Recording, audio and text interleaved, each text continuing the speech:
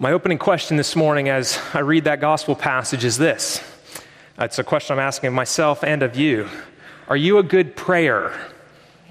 Not a prayer, a good prayer. And by that I don't mean do you pray a lot? I mean, do you pray well? Are you good at prayer? Are your prayers the kind that are taught in Scripture? Do you pray like Jesus teaches? I've come to the conclusion that one of my main life's works is to grow in prayer, become better at prayer, to learn how to pray well.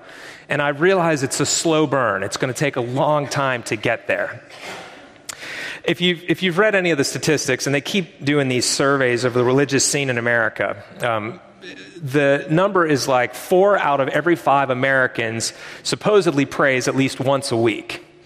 And I don't think this is good. I don't think this is bad. I think this simply tells us something that we already know, and that is that people are spiritual, that we were made as spiritual people who are in search of God. We are seeking Him. We are made to seek Him. And the question I have is, how are they praying? Who do they pray to?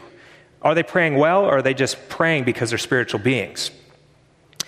Jesus, in His teaching, in a number of places, denounces certain types of prayer. For instance, He says of the Pharisees, don't pray like them. They go into the marketplaces and they stand up and they make these speeches to impress others.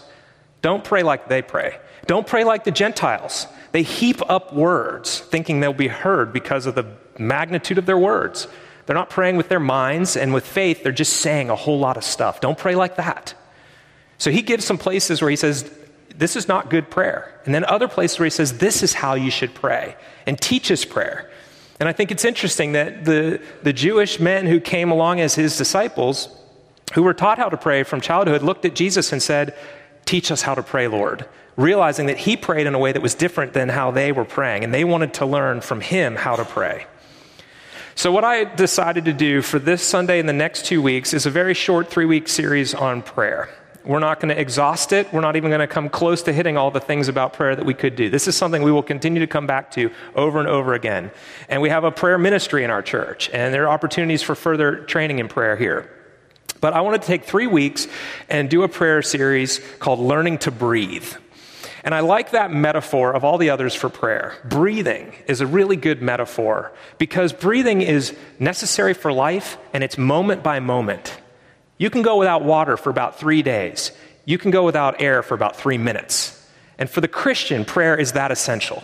So I thought learning to breathe is a good metaphor, a good title for this preaching series. So today I'm going to look at persistent prayer.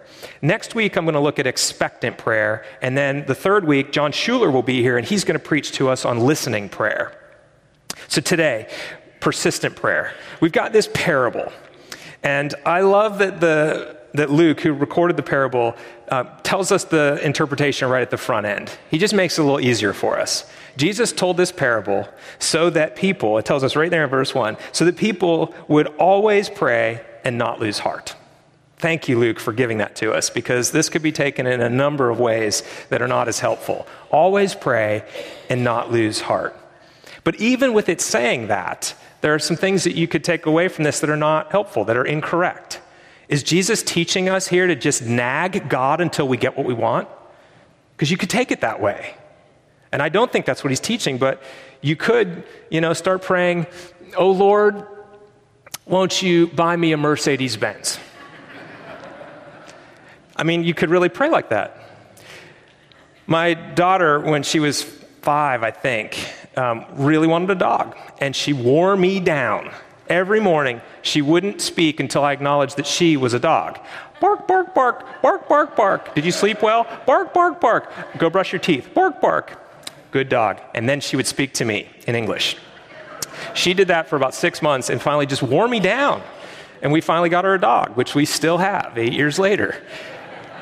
I don't think this parable is trying to teach us to just go with your wants and keep wearing and grinding on God. But it does teach persistence. And I think the key word in this parable is justice. The widow comes to the judge and says, grant me justice against my adversary. What is that? What is she asking for? to step out of the parable, what does it mean for us? Justice is about God putting things right, the way they're supposed to be. And the adversary, we have three adversaries actually.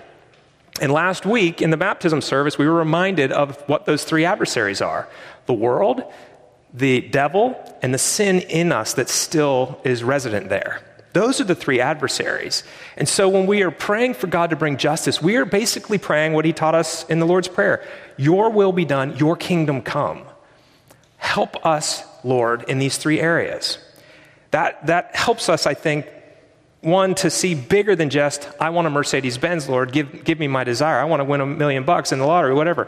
Instead of just bringing my desires, we say, put things right the way they're supposed to be. I know we will benefit if God, and when God puts things right. I do know that. But we don't go from self-interest. We go from a bigger perspective to the judge of the universe, and we say, give justice against our adversaries. The other thing that's important to recognize in this is context. You've heard me say that 100 times, probably literally 100 times, I'll bet. But context matters. And we usually read the Bible in little passages, little devotional readings. But if you read chapter 17 and then 18, you see that the context here is Jesus was teaching about when his kingdom would come. And the Pharisees, who knew he claimed to be the king bringing a new kingdom, they were asking him questions about that kingdom. When is it going to come? What's it going to be like? How will we spot it? And he turns from answering them to speaking to his disciples, and he says, don't run after people who say, here it is or there it is. The Son of Man is going to suffer and be rejected by this generation, and he will return. You won't miss it. In the same way that lightning lights up the entire sky, you're not going to miss the Son of Man when he comes. And then he tells this parable, and so that we would not give up if it seems to take a while for him to come back. And at the end of the parable, he says, when the Son of Man comes, will he find faith? So the context is waiting. The context is what scholars call the already but not yet. Christ has already defeated sin and death and Satan, but he has not yet put away from us the presence of evil and the presence of sin. He has broken its power, but is very much still in our midst. And we know it. We experience it. The world, the flesh, the devil. The clergy and some of the vestry were up in Atlanta this weekend on Friday and Saturday for the Synod, and we heard a number of presentations, and I'm thinking about the world situation here.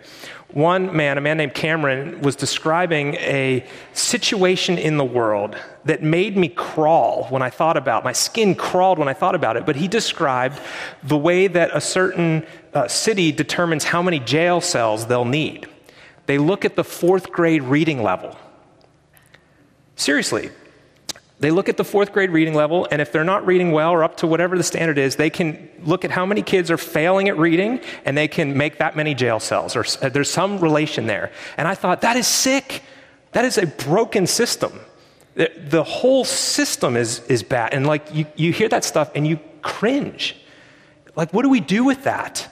Are you burdened for justice, saying to God, give us justice? We can't easily fix this on our own. There are things that are so endemic to the system that that's the result. And we see it and we go, ah. Another one was in Ethiopia, a ministry there where they were talking just about public health. In a certain town, the average woman has 8 to 10 pregnancies in her life, but the average birth rate was 2 to 4 people per, or not birth, but survival rate. So it was from basic sanitation. Now, that was something that the Anglican Relief and Development Fund was making huge strides in and had reversed that. And now they were 8 to 10 pregnancies, 8 to 10 babies.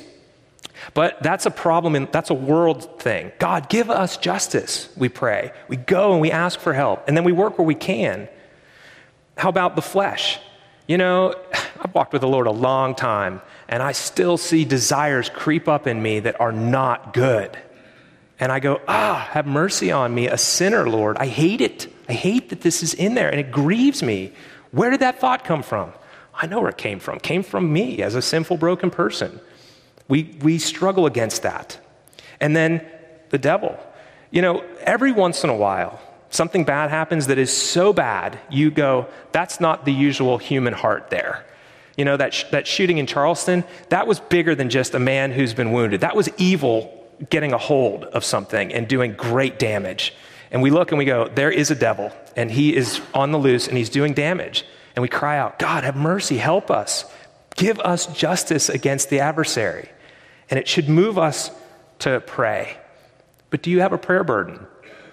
Do you hear those things, and is your immediate response to cry out to God persistently, God, heal our land, heal our hearts, stop this, stop the enemy? It should move us to prayer. It should burden us. We're vulnerable. In this parable, we're supposed to identify with the widow. Widows were very vulnerable, and she goes alone to a judge with nothing except her persistence and just keeps asking and keeps asking. And that's who we are. As God's people in the world, we are vulnerable because we don't belong to this kingdom. We don't belong to this world anymore. If you are a Christian, your citizenship is elsewhere, and the world rejects you in many different ways. Now, some people give up on prayer. They get frustrated. It takes a while, so they start doubting God's goodness. They get frustrated with that, the lack of results. They pray for something they think is definitely God's will, and it doesn't come. And they stop praying. They give up. They get frustrated. The long delays wear them down. Maybe that's you. Some figure, why pray? I'm just going to go fix it. And they try to do things in their own strength. But these problems are bigger than us. They're going to require, it's a God-sized problem. It's going to require him to solve these things. He has to do it. But we have a role in that. We have a role as people who intercede, people who come and ask God to do this. There's a mystery here as to why God has allotted a certain amount of prayer for us to go before him with, but he has. We have a part in the solution, which is praying. Now let's look at the parable specifically. The parable expects us to both compare and contrast. I think it's fascinating. It's just, once again, an example of Jesus as a great teacher, that he would compare an unrighteous judge to God. Right there, he's got his hearer's attention, right? Did he just compare an unrighteous judge to God? What do we do with that? Well, we compare certain things and we contrast certain things. And what's important, and he says, hear what the unrighteous judge says. The widow gets justice. She, in the end, gets what is right. So that's a good thing. Through this persistent going to him, he finally grants her justice. She gets what she wanted. So that's good. Verse 7, he says, and will not God give justice to his elect who cry to him day and night? In the Greek, it's a double emphatic not. There's two words in Greek. It makes it very strong. It's a rhetorical question, of course, but it is saying God will give justice to his elect who cry out day and night. He's not like the unjust judge. He's even better. He's good. So now let's look at some of the contrasts here. Okay, so we have a widow who's a stranger to this judge. She doesn't know him personally. There's no relationship there. She's just another widow in his jurisdiction, and here she comes. After a while, they've got a relationship because, here she comes again, and he tries to get busy with something, and she, he knows her by first name by the time he grants justice. But there's no family connection. It's not like she's going in and saying, hey, uncle, so-and-so, help me out here. But consider our situation. We have a heavenly Father. We are his children, his sons and daughters.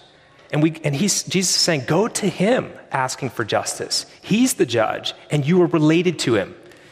How different it is when you know somebody in the justice system personally. You get specialized treatment, right? That's what he's saying here. Another contrast is this. The judge is not just, as I said. He's an unrighteous judge. He doesn't fear God. He doesn't respect man. He doesn't care.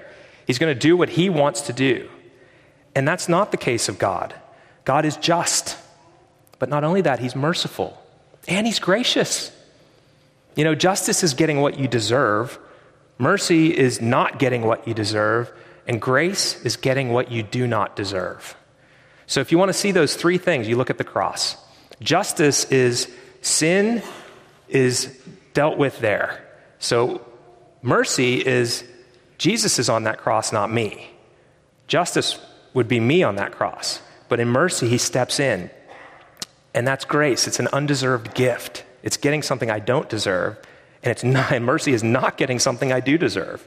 God is all three of those things. He's just, and he's merciful, and he's graceful. How different that is from the unrighteous judge. Another comparison, or contrast rather. The widow has no advocate. She doesn't have a rich team of lawyers who are working the law, who are lobbying for her. She goes alone as an individual and a woman in a very male-dominated society against the power. It's one individual with no advocate. Consider our situation. We have an advocate with the Father, Jesus Christ the righteous. And he stands there interceding, sitting next to the Father on our behalf. Father, forgive them. Forgive them. Remember what I did on the cross. Forgive their sins. Help them. He intercedes, as does the Holy Spirit, on our behalf with groanings, it says in Romans 8, that we can't even understand. God is praying for us. The work of intercession is Jesus' work primarily. We come behind with our weak intercessions in comparison, but Jesus is our advocate with the Father, and he's righteous. And then a final one.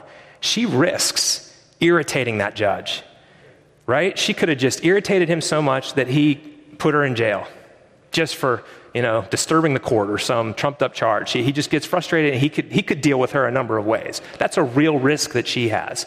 But in prayer for us, we don't have that risk. Instead, we have a Heavenly Father who delights when we come to him and ask for things. It actually pleases him when we pray, and it displeases him when we don't. He's commanding us to pray here. God's mercy is seen in small things.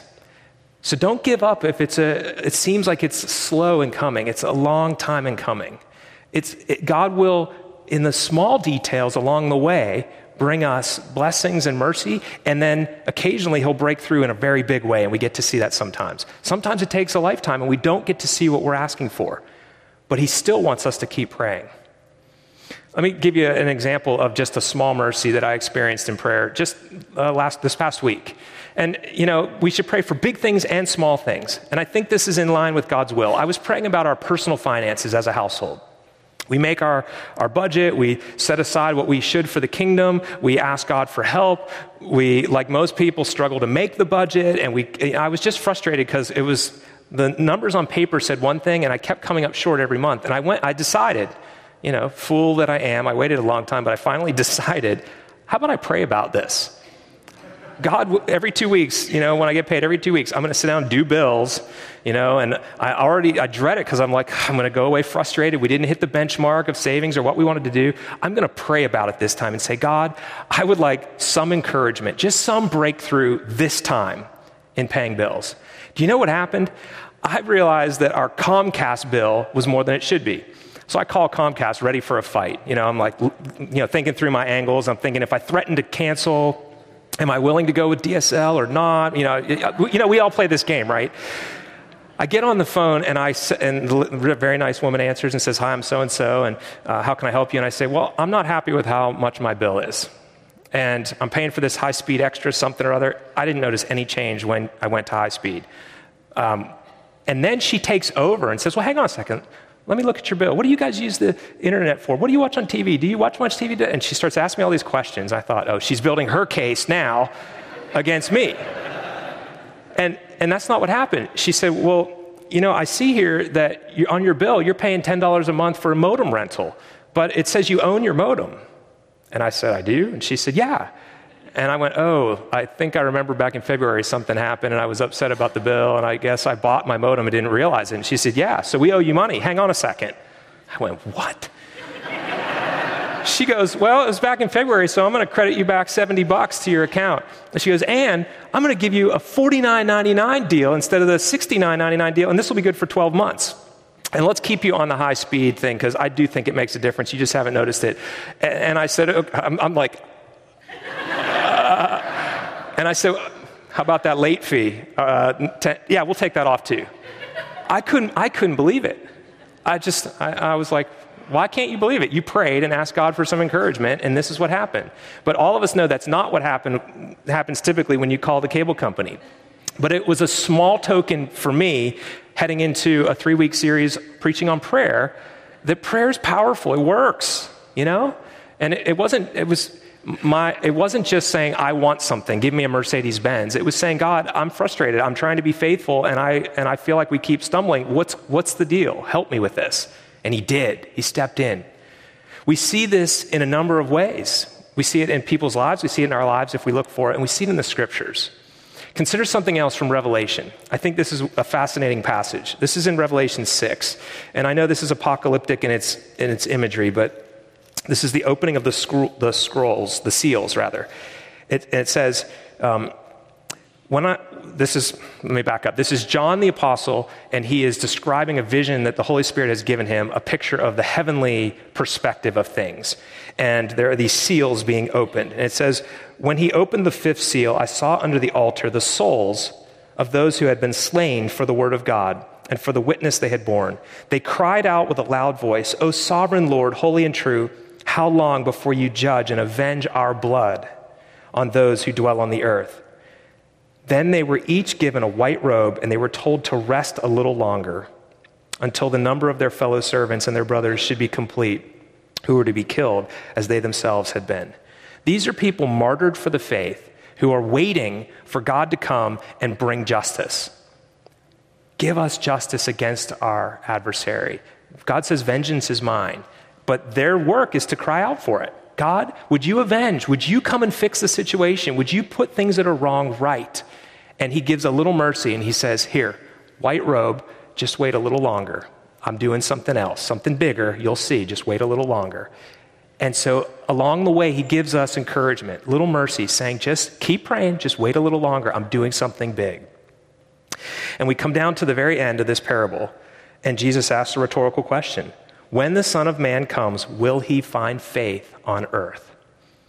It's a rhetorical question. He might as well have said, I'm coming back, and I want to find you praying faithfully. Sometimes it's helpful to put it in an explicit command. Pray faithfully. I am coming back. Don't lose heart. Don't give up. Don't get discouraged. He wants us to pray. He wants us to intercede. He delights when we do. May we be the kind of people who don't give up and lose heart. Let's go to him now in prayer. Father in heaven, you are holy and you are good. We ask for your will in our lives. We ask for your kingdom to break in our church, in our families, in our work, in our broader community. We ask you to give us what we need, our daily needs, food, clothing, shelter, friendship, transportation, work to do, jobs. We ask you to forgive us as well in the same way that we forgive other people. And we pray that you would lead us so that we wouldn't fall when temptation comes, but be strengthened by it. We ask you, Lord, to deliver us from the evil one. And we ask this all in Jesus' name. Amen.